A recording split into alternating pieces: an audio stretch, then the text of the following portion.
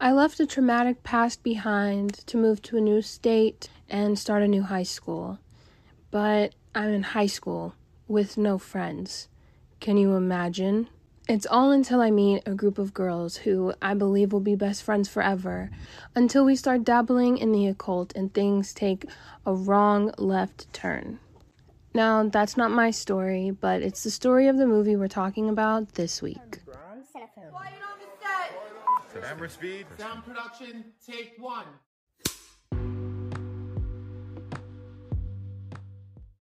Hello, everyone, and welcome back to another episode of the Unbound Cinefem.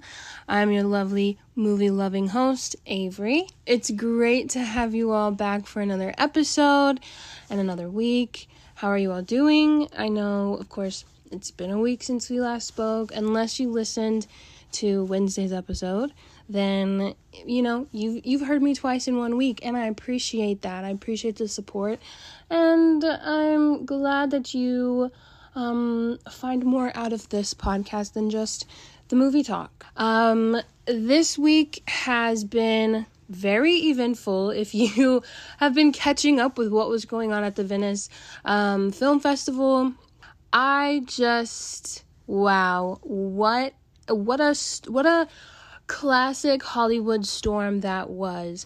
Now, if you are logged off of the internet, if you don't know what's going on, or what was going on at one point, there was a lot of drama surrounding the Don't Worry Darling cast, and a lot of speculation and a lot of rumors, and some rumors were cleared up while others were just further instigated, you could say. So the initial drama was the fact that Florence Pugh was not promoting the movie the way that all of the other cast members were, and people started to grow suspicious. And the more details that were coming out about it, Shia LaBeouf ended up saying something about it. Olivia Wilde ended up saying something about it, but she was being very, very particular with her words in a way that was almost like, what do you mean by that? And then they had the Venice Film Festival, and Florence Pugh showed up, was with the cast, just not for their panel when they were discussing it. In that panel and in those promotional interviews, Harry Styles, I'm a directioner at heart, but I was embarrassed.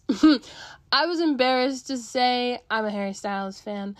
If there was an example of a musician turned actor, that would be him, in terms of maybe just stick to singing. So yeah, he's been turned into a meme. It's been interesting. Anyways, yeah, it's been very exciting on the internet in terms of the film world. A lot of things have been announced. There's a lot of great movies coming out. I posted about it on my Instagram. If you haven't seen it, go check it out. There's a lot of great movies coming out this month. A lot of things to cover. This week, there hasn't really been anything that I've been streaming that I can think of.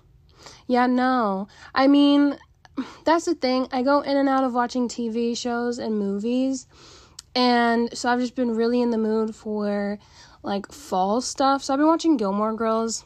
Never watched it before. Yeah, you're allowed to be shocked, because my mom tried to get me to watch it for the longest time, and I was like, no, I'm watching this right now. I'll, get to it when I get to it. And now I'm at it, and I enjoy it. Don't get me wrong. But it's definitely one of those things that you just kind of turn on and allow to play in the background. Like, I can't sit and stay glued to the TV to watch it. But great fall vibes. Love it. Speaking of fall vibes, this week's movie is definitely fall, autumn, Halloween-y. I really want to cover a lot of fall movies just to be in the season, because fall is one of my favorite seasons with all of the holidays and just the fashion and the fall culture. When I don't remember what it was that I saw, but I was like, oh, this is the movie that I'm covering. Like, this is the one I'm doing. And that would be The Craft. It was released in May of 1996, and it was directed by Andrew Fleming. Now, if you have never seen The Craft, I'm not going to shun you. I get it if you just have never come across it, but if you have come across it and you just haven't watched it because you just didn't want to, yeah, I'm going to shame you, because why? The Craft is so iconic for so many different reasons. And the crazy thing about it is that film critics did not receive it well when it first came out, but it was so popular amongst teenagers and young women particularly. And so over the years, it's just kind of gained this cult following, you could say. And so before I talk anymore, I'm going to go ahead and get into the synopsis so that you all have a little bit of an idea in case you haven't seen it. After transferring, this is coming from Rotten Tomatoes, by the way. After transferring to a Los Angeles high school, Sarah, played by Robin Tunney, finds that her telekinetic gift appeals to a group of 3 wannabe witches who happen to be seeking a 4th member for their rituals. Bonnie, played by Neve Campbell, Rochelle, played by Rachel True, and Nancy, played by Fairuza Balk, like Sarah herself, all have troubled backgrounds which, combined with their nascent powers, lead to dangerous consequences. When a minor spell causes a fellow student to lose her hair, the girls grow power mad. And it all goes tumbling down from there. There's so many great things, truly, about this movie. In terms of just cultural relevance, what it did for horror movies themselves and for Black women, there's just a lot. And I'm so excited to talk about this movie because of everything that this film has led to. So why don't we just get into it, We'll start with the general notes because there's a lot to talk about. This movie, its opening week, didn't actually make a lot. They had a budget of $15 million, I believe, and overall gross box revenue ended up being $40 million over their film budget, which is absolutely crazy. And it's even crazier when you think about just all of what the critics say about it. I mean, you can look it up on Rotten Tomatoes. One critic says, "The Craft's campy magic often overrides the feminist message at its story's core, but its appealing cast and postmodern perspective still cast a sporadic spell." And, campy, sure. But I just feel like the girls that get it, and the girls that don't. That's all that needs to be said. The cast of this movie is actually not the original cast in mind at all.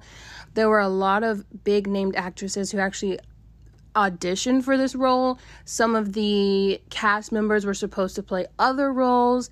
And so it's just looking into what the audition and casting process was particularly just really gives you an insight as to how kind of sporadic the process is.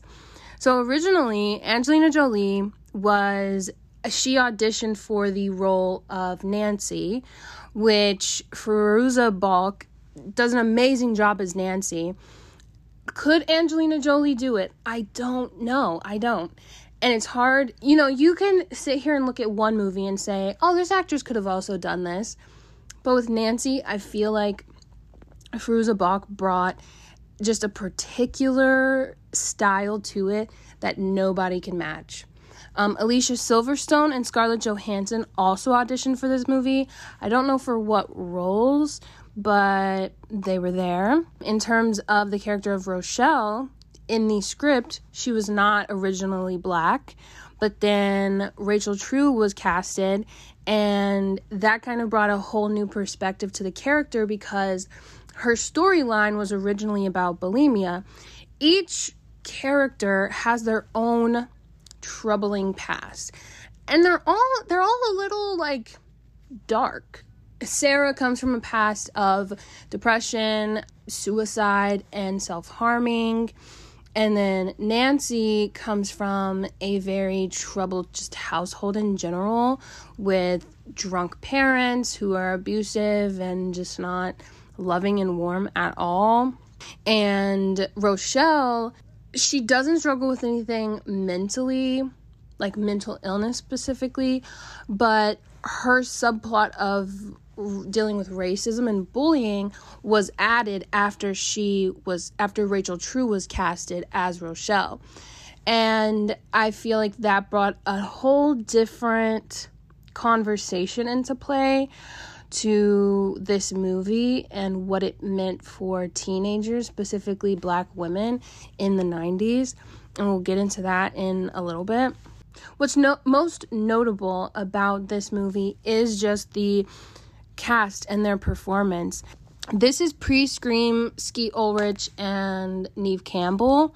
So Neve Campbell just came off of Party of Five, I believe, and Skeet Ulrich, I don't know what he did before this, but they worked on this movie first and then they worked on Scream. But to think that this film right here was probably what landed them those roles, crazy. Exciting. But the cast is heavily applauded for their performances.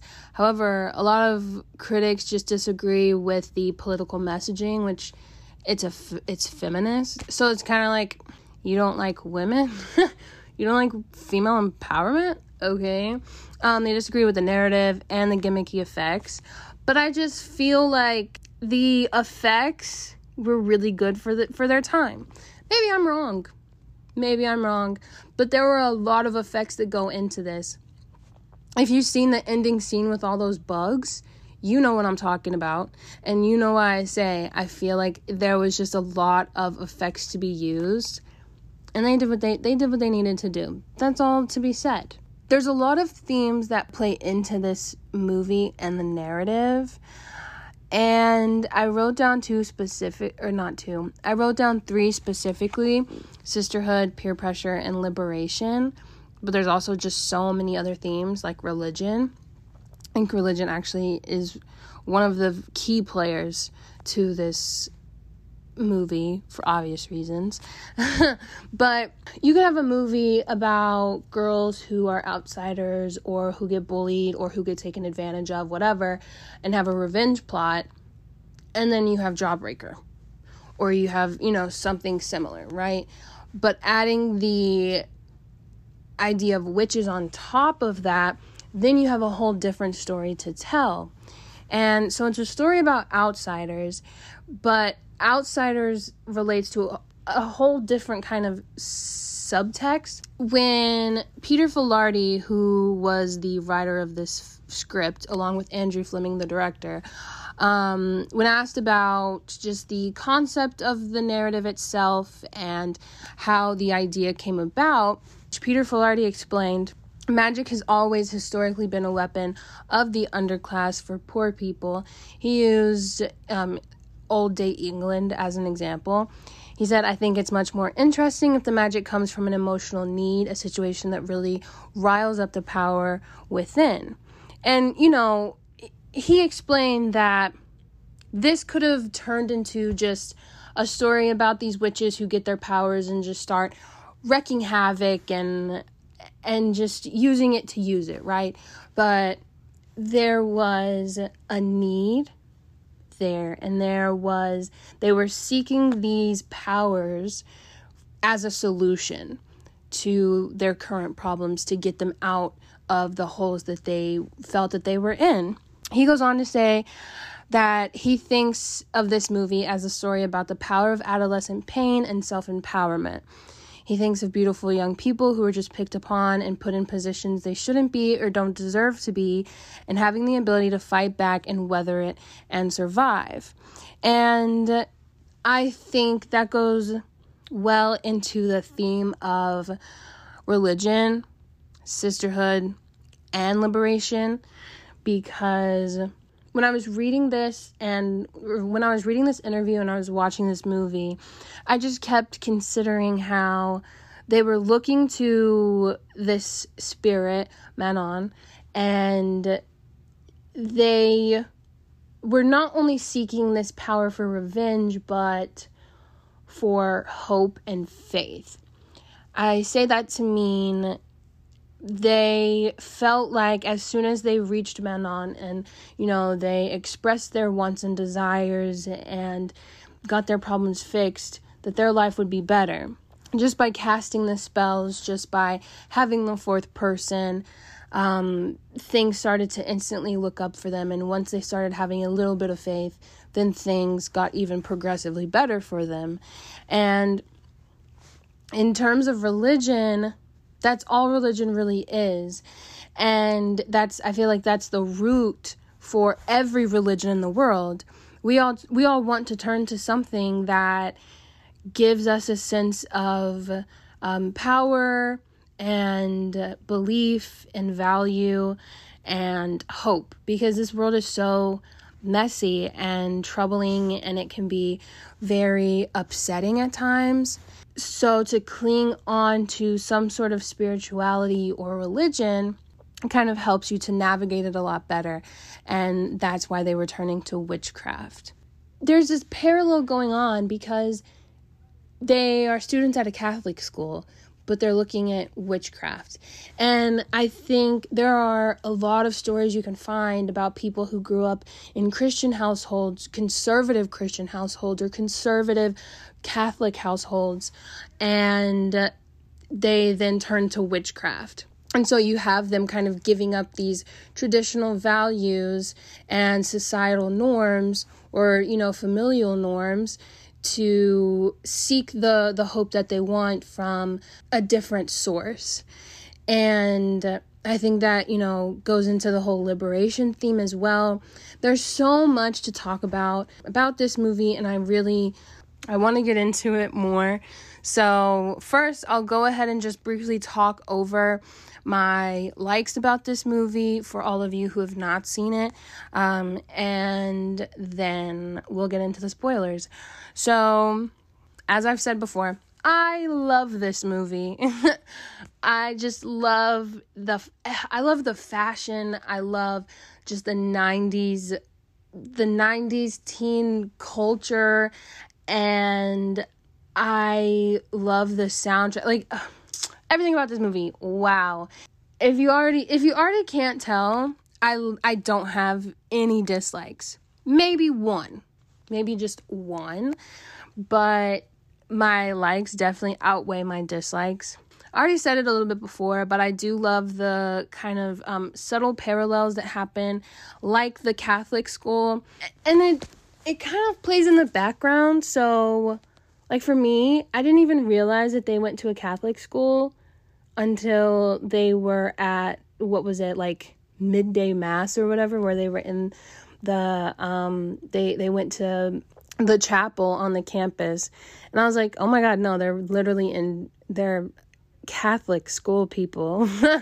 And they wear uniforms throughout the movie, so maybe it was just a detail that I wholly missed.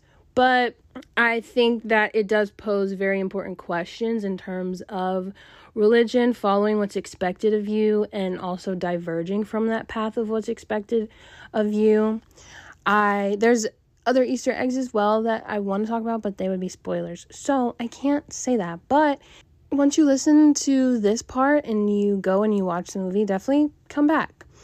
I also absolutely love Nancy's character. If you've been on TikTok for the past, I'd say, year and a half, you've probably heard her monologue from about halfway through the movie. Her character is very, very powerful to the narrative in terms of femininity and the harm that women find within the world. The thing about Nancy is that the things that happen to her, or her trauma, you're kind of only left to infer from what's going on. So it's never outright said. And it's all through her reactions and her dialogue and her facial expressions that you really kind of grasp what happened to her without being 100% sure that that's what happened to her. I also love the character of Rochelle and what she brought to the story. Had Rachel True not been casted, I don't think we would have gotten such a meaningful story about racism and we wouldn't have gotten that kind of representation at the moment that we got. The 90s, I feel like, were very, very important for Black people in general, because you had all of the different sitcom shows going on, and you had more and more Black movies coming out that were particularly targeted towards teens and young adults. But I think Black people have been excluded from certain fictional genres for a really long time, particularly fantasy and sci-fi. And I've talked about it, back my philosophy of Black horror, specifically about how, we don't have a lot of Black vampires. And even in books, all of the different fantasy books were, in the last 6 years, I would say, we're seeing more and more fantasy books with Black characters centered. So the character of Rachel really is important of showcasing the raw truth of racism and just how subtle it can come, There are certain lines that are spoken by a white female character, and it starts by, subtle microaggressions, and then it escalates to just blatant racism. When Rachel True was talking about the movie and the crafting of her character, she even explained how she's had people say those exact words to her that the white character in the craft says to her character. Though it helped her get more into her character and able to produce those emotional reactions, it's also just like, how far is fiction from reality in this case? In a lot of cases, but particularly this case. Now, Rachel True, I think, has always been very, very vocal about how this movie has been influential for Black girls and women, but also just her treatment as a cast member. And I haven't looked too deep into how the cast itself treated her, but I know in terms of publicity tours and stuff like that, she would often be excluded from it. She also explained in an interview that I watched how Fairuza Balk is one of her greatest friends, she explained, but when they were actually filming, they weren't very close because she was actually told to stay away from her. She was told, I don't know if it was from her managers or directors or whoever it was, but she was told that she could get in trouble for hanging out with her because the things that Fairuza was doing could, give her a slap on the hand, but Rachel could be fired for doing it. She was pretty much told, don't do the things that white girls are doing because you can get in more trouble for doing that. And that was the reality for Black actors and actresses in predominantly white spaces in Hollywood. Which all of Hollywood is and has been predominantly white for a really long time. We're seeing that change now. At the time that this movie was being filmed, it was still very much a predominantly white space. And I remember being in high school or middle school or something and looking up, Black characters for, for Instagram profile pictures. This is the Gen Z in me. If you're not Gen Z and you're listening to this, you just had to be there. You won't understand. You just had to be there. But we would make characters our Instagram profile pictures. And so I was looking up, Black horror characters or Black cartoon characters and stuff like that. And so the options truly were limited. Cartoons, not so much, because I think I really don't know why you found more Black cartoon characters than actual live action characters. But when you look up live action characters, you didn't get that many options. But Rachel True, was always there. So her being vocal about her experience, but also what that role has meant to her, I know has inspired a lot of Black actresses specifically. And so she's really just made a mark on Hollywood when it comes to the Black community, and I love her for that. I also do like how this movie is listed as horror, but it's not the witchcraft itself that's the horror.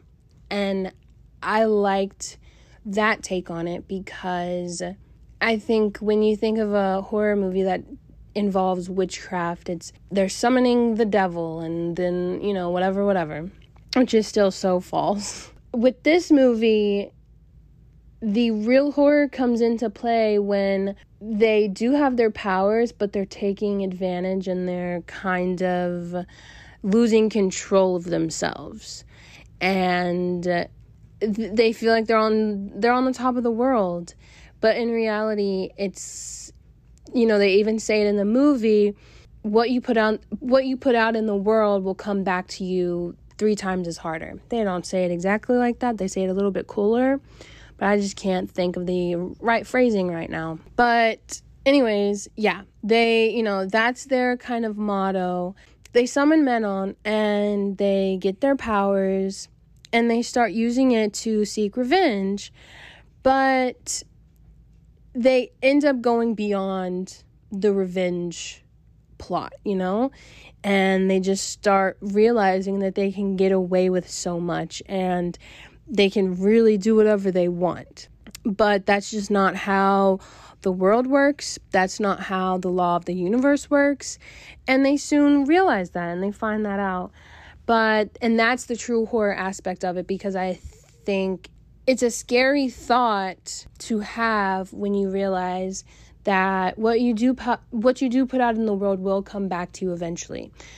And that can be positive, that can be negative, If you put negativity out into the world, it's going to come back and hit you 3 times harder. If you put good in the world, it's going to come back and hit you 3 times harder. So it's kind of like a rule to apply to your life. If you're someone who always constantly is just like down and out and bullying other people, talking down other people, and then you watch this movie, I can assume you might be a little scared. You might be shivering in your pants a little bit because you're like, wow, I'm no better than these people and look what's happening. Look what's happening to them. Of course, it's all a metaphor, but still. Those are all my likes. I would say I really don't have any dislikes either, quite honestly. I'm trying to think, but I don't. I think this movie has the same aura as those coming-of-age boys films. And a lot of people on the internet have been, talking about how they have gender envy when it comes to those movies, because they're like, I just always have wished that I could be a 13-year-old boy, just being able to go out and do whatever. Ride your bike to the creek and hang out with your friends all day and then come home. But it's different for women and little girls because of there's a fear aspect to it, but also just kind of like a gender expectation thing as well.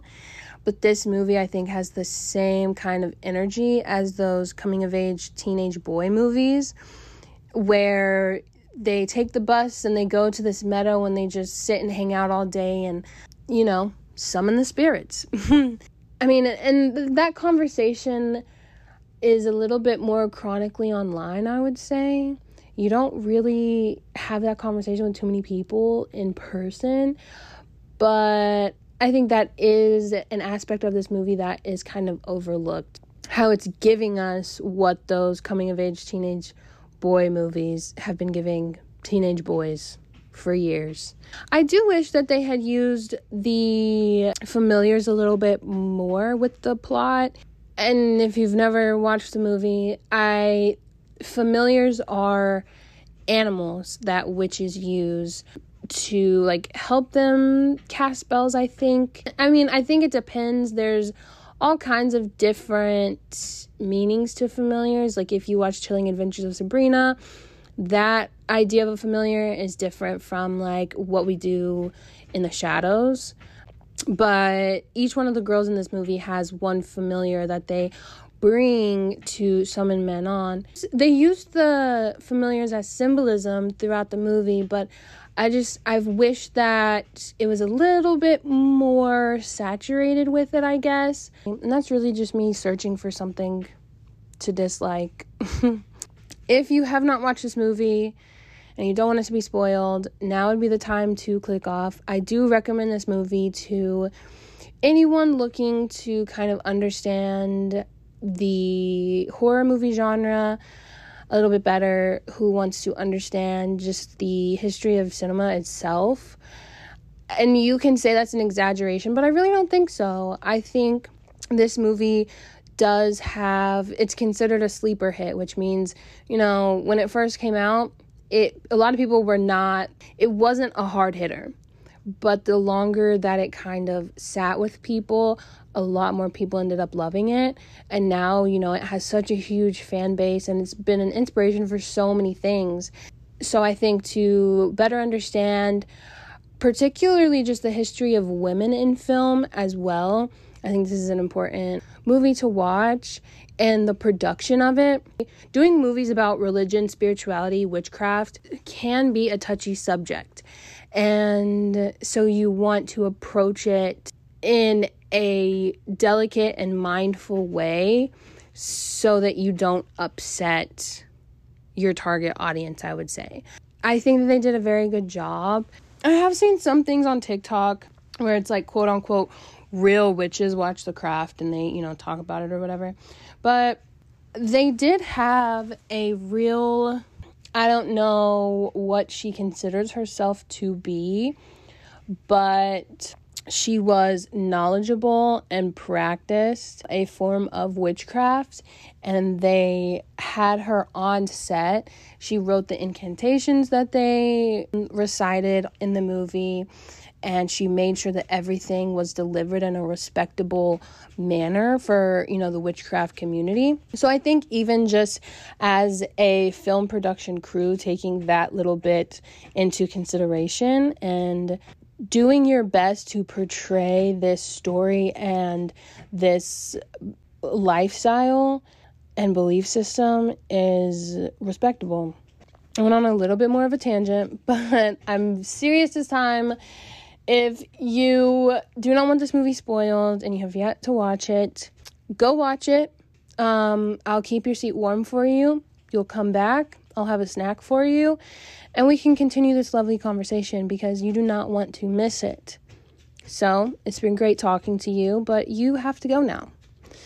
Now, if you are still here because you have watched this movie, or you are just one of those people who want things to be spoiled for them, by all means, I am no person to judge. Let's get into it, y'all. I talked a lot, in the beginning. I talked a lot. So I'll just go more in depth with my likes because there were some things that I couldn't quite say without spoiling it. I don't think it'll be very long, to be honest, because not a lot of these things are spoilers. But anyways, my first I really did like the racism subplot. It depicts the petty bullying that Bonnie would encounter, Sarah has encountered, or even Nancy has encountered. But I think it adds a different layer on top of it when you include the use of microaggressions and racism. The way that they phrase Laura's sentences is very reflective of the way that people really talk. I mean, I said it before how Rachel True had mentioned in an interview where she has had her hair compared to pubic hair before because of just the curl pattern of her hair. And I think you're a stupid kid and you're saying these things to people. You're just, I don't know for sure whether you see it the same way as the things that you say to other people when you're bullying them. I don't know what a bully's mind looks like, but there's definitely an extra dagger to it, And when you're hit with words like that, it's so much different from just being called fat or being made fun of for your acne or anything like that. Statements about your hair that's different from your predominantly white school is racially motivated. Even after Rochelle goes up to Laura and is like, why are you doing this to me? And Laura says, I don't like negroids. Hello? Excuse me?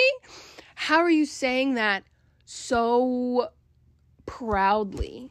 Granted, it's a predominantly white school, so I'm not surprised.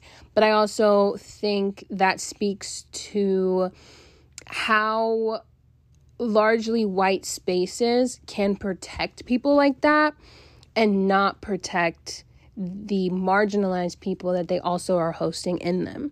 In the same interview that I was watching with Rachel True when she was, reminiscing about her craft days, she was talking about how in the scene where she finds Laura literally losing her hair in the shower, she recalls how she was a little conflicted on how to display that emotion. She talked about how she could have been gleeful and she could have been excited because yay, her spell worked, and she's getting her revenge that she's been wanting. But instead she chose to portray a more troubled emotion because you're getting the revenge that you want, but she realizes that she's no longer, there's nothing really that makes her better than the people who are hurting her, because in the end she's hurting them in the same way, which I would disagree with that. I don't know. I just feel like if you make fun of my hair and you call it pubic hair, and on top of that you call me a negroid, you can lose every single follicle of your hair. I will have no remorse whatsoever.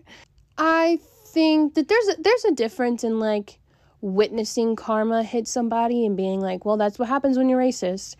But when you're manipulating karma itself and you're causing like you are the maker of karma, I think there's probably a different sense of guilt with it, maybe. Of course, I wouldn't know because I don't have those powers. I can understand why she went that route, and I think it's respectable in the sense that anybody else probably would have portrayed that emotion as gleeful, and they would have been like, oh my gosh, it worked, I'm so excited, da da da da da. But showing that troubled emotion kind of throws you off as an audience member. I remember watching it and just thinking like, why is she acting that way? That is so strange. But I think it also speaks to the way that, she wants to seek her revenge. And she wants to be liberated from the stereotypes and the racism and all of these different things that are really weighing her down from being just who she wants to be and feeling comfortable in her own skin. But at the same time, she's not willing to disregard her humanity in the process. And you see that at the end when Bonnie and her are walking through the hallway in Sarah's house and they pass by the mirror and they see that in the mirror their image reflects the weights that were once holding them down. So Bonnie has scars all over her face, and Rachel, her hair is falling out, and that kind of scares them and causes them to run away because they're like, this is not what I want for myself. And I don't, I'm putting all of this negative energy out and I don't want it, falling back onto me. So I'm done. Which Nancy's just like, no, we're finishing this. I'm going to see this through. So speaking of Nancy, that brings me to my next like. I really did love Nancy's character. And I think that within this coven and within this movie, you see the characters display a great deal of vulnerability with each other. Bonnie, she covers herself up at school and she's very closed off to other people because her scars make her self-conscious. But when she's with the other girls, she's able to strip down a little bit more. And when they're casting the spell to get rid of her scars, she she's not stripped down, but her skin is bare so that they can, cast the spell over the skin. And she's just kind of like reciting back to back to back, take my scars, Manon, please take my scars. And seeing the way that Nancy is reacting to Bonnie kind of, begging this spirit, seeing the other two girls as well kind of just watch what's happening. And, Sarah is also put in that place of vulnerability, and she reveals her past with her mother and with her suicide and everything else. And Rachel also, drops the veil, and she becomes vulnerable about how she just wants the racism to stop and everything like that. But Nancy doesn't really. I mean, from what I can recall, she doesn't really share what's troubling her with the other girls. When they're all sitting in a circle and they're, kind of like putting their intentions out into the world before drinking the wine, all of the girls say, take my scars, or I want this boy to like me, or, I want to seek revenge on racist white women. But she just kind of says, I want all of the power of Manon. And in that moment, they don't understand it. They're just like, that's all? What do you mean that's all? Because when I heard that, I was like, she literally wants all of the power. Like, she literally wants world domination. That is what she's seeking. What do you mean that's all? No, that's not all. And you're going to find out soon enough. And you can also kind of see her intentions because they're subtly shown through her dialogue. In that moment particularly, but also when they're on the beach summoning Manon and they're doing their incantation. I forgot what the exact phrasing is, but it's something of like, I'm here with my sister, or like, with my sisters, we da-da-da-da-da-da-da. And so all of them say it that way, but she says, with my sisters, I. And Bonnie has to correct her and say we, and then she kind of like changes it to we. But you see within that dialogue, she's really only focused on what she wants, and she's very self-driven, which all of them have their own desired outcomes, right? But Nancy preaches covenhood, sisterhood, like kind of like we're in this together, you can't leave your coven. And yet she's very individualistically minded. She's very focused on what she's going to get out of it. And it, and eventually leads to her demise.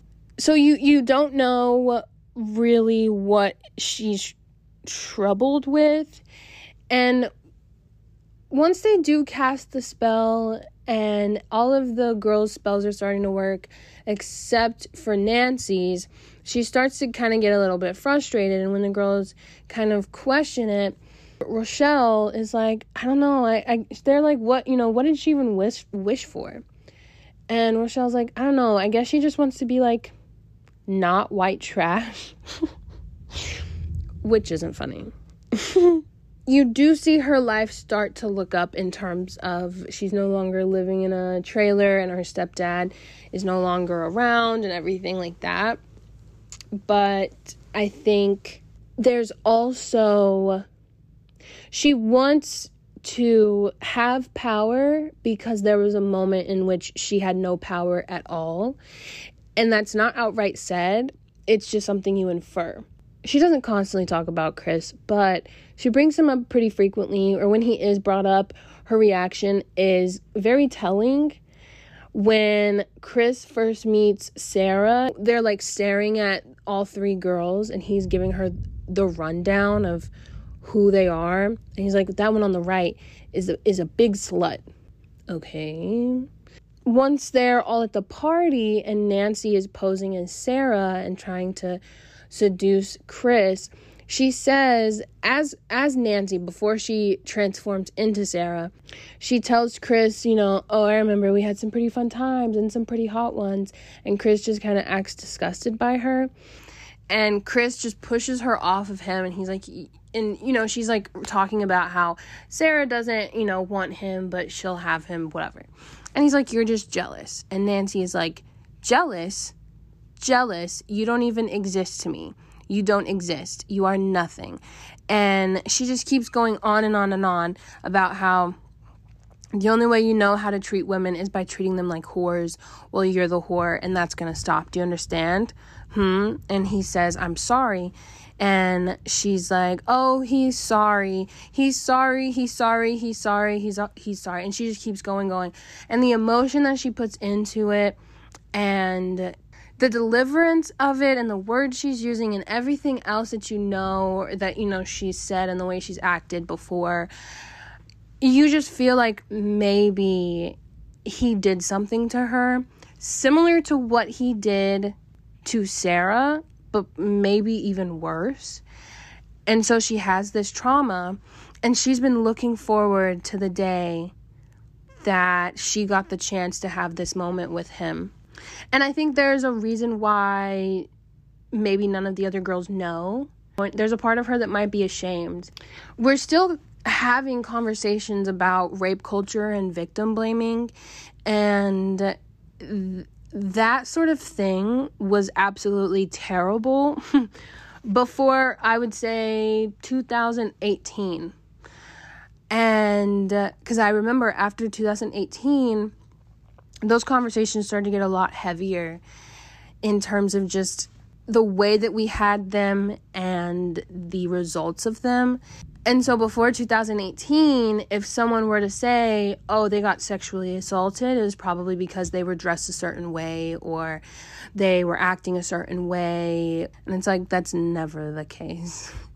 And so it makes sense for Nancy to kind of be fearful of opening up about something like this, no matter how close she may feel to these girls.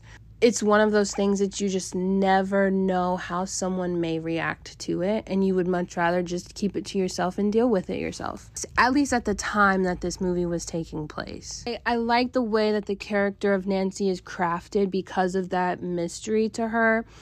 And then at the end, she really does...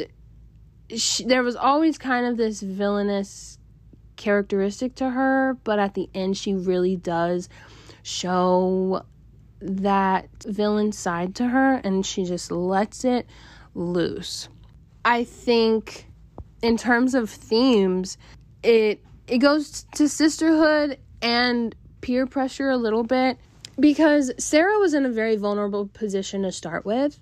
She was new to school, she was looking for friends, and these girls they didn't very much warmly welcome her at first, but once she warmed up to them and them her, it was like she was locked in. And they used that to manipulate her a little bit. They also talk about how if a witch ever left her coven, she would be executed or something like that. And they really do kind of fearmonger Sarah into staying friends with them. Nancy was also peer pressuring Rochelle, peer pressuring Bonnie to bully Sarah into staying in their coven and doing what they wanted. And Sarah and Rochelle broke that cycle in the end. Not by much, but still just a little bit. The ending scene was foreshadowed throughout the movie, at least twice, I would say. And it goes back to my conversation about their familiars, because Nancy's familiar was a snake. And in the beginning, before Sarah even meets these girls, she's moving into her new house, and this man just shows up on her doorstep with a snake. And, he's like, I found this in your backyard. Do you want it? And she gets absolutely terrified. And then when she's hanging out with the girls, I think for maybe the first time, she runs into the same man, and he's holding a snake. And he's like, I have something to tell you. I had a dream about you. You're in danger. And she's not listening to him because she's scared. And so this man with this snake is kind of foreshadowing her conflict resolution at the end with Nancy. And so I liked how the snake was used. Rochelle's butterflies are also used more particularly in fashion, more than anything. She wears a butterfly top at one point, and they're also surrounded by butterflies, I think, during their first real, like, incantation ceremony thing that they have going on. Yeah, I just really wish they took advantage of them a little bit more. That's really all. That's all I have for my likes, and that's all the things I have to go in depth about it. And like I said, I don't really have any dislikes besides just the lack of use of the familiars. I think they could have been used to not necessarily drive the plot, but they could have just been used more as symbolism in clothing and in backgrounds and stuff like that. I hope this episode has convinced you to watch The Craft again, or watch it for the first time if you're still listening and you haven't watched it, but you just wanted to listen. I hope it has convinced you to give it a watch, or watch it again with a different perspective and a different outlook on it, because that's all I really ever want to happen to all my listeners who take in what I have to say in these episodes. On Letterboxd, at the time that I'm recording this episode, I have not rated it. But you know what? We're going to do a live rating ceremony right now. So, I'm on Letterboxd, and I think I'm going to rate this movie.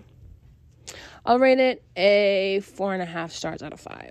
And I'll add a little comment or two as well for your viewing if you want. Now, there are some great movies coming up on my to-do list this month, so definitely check out my Instagram at the Unbound Cinefem Pod. You can also find me on Twitter at Unbound Cinefem, and then of course my letterbox is Avery COF. All right, thank you so much for tuning into this episode. I always appreciate my listeners supporting me, listening to me. If you have a movie that you would like for me to give a watch, give a review, I can definitely do that, whether that's as an episode or just on my Instagram itself.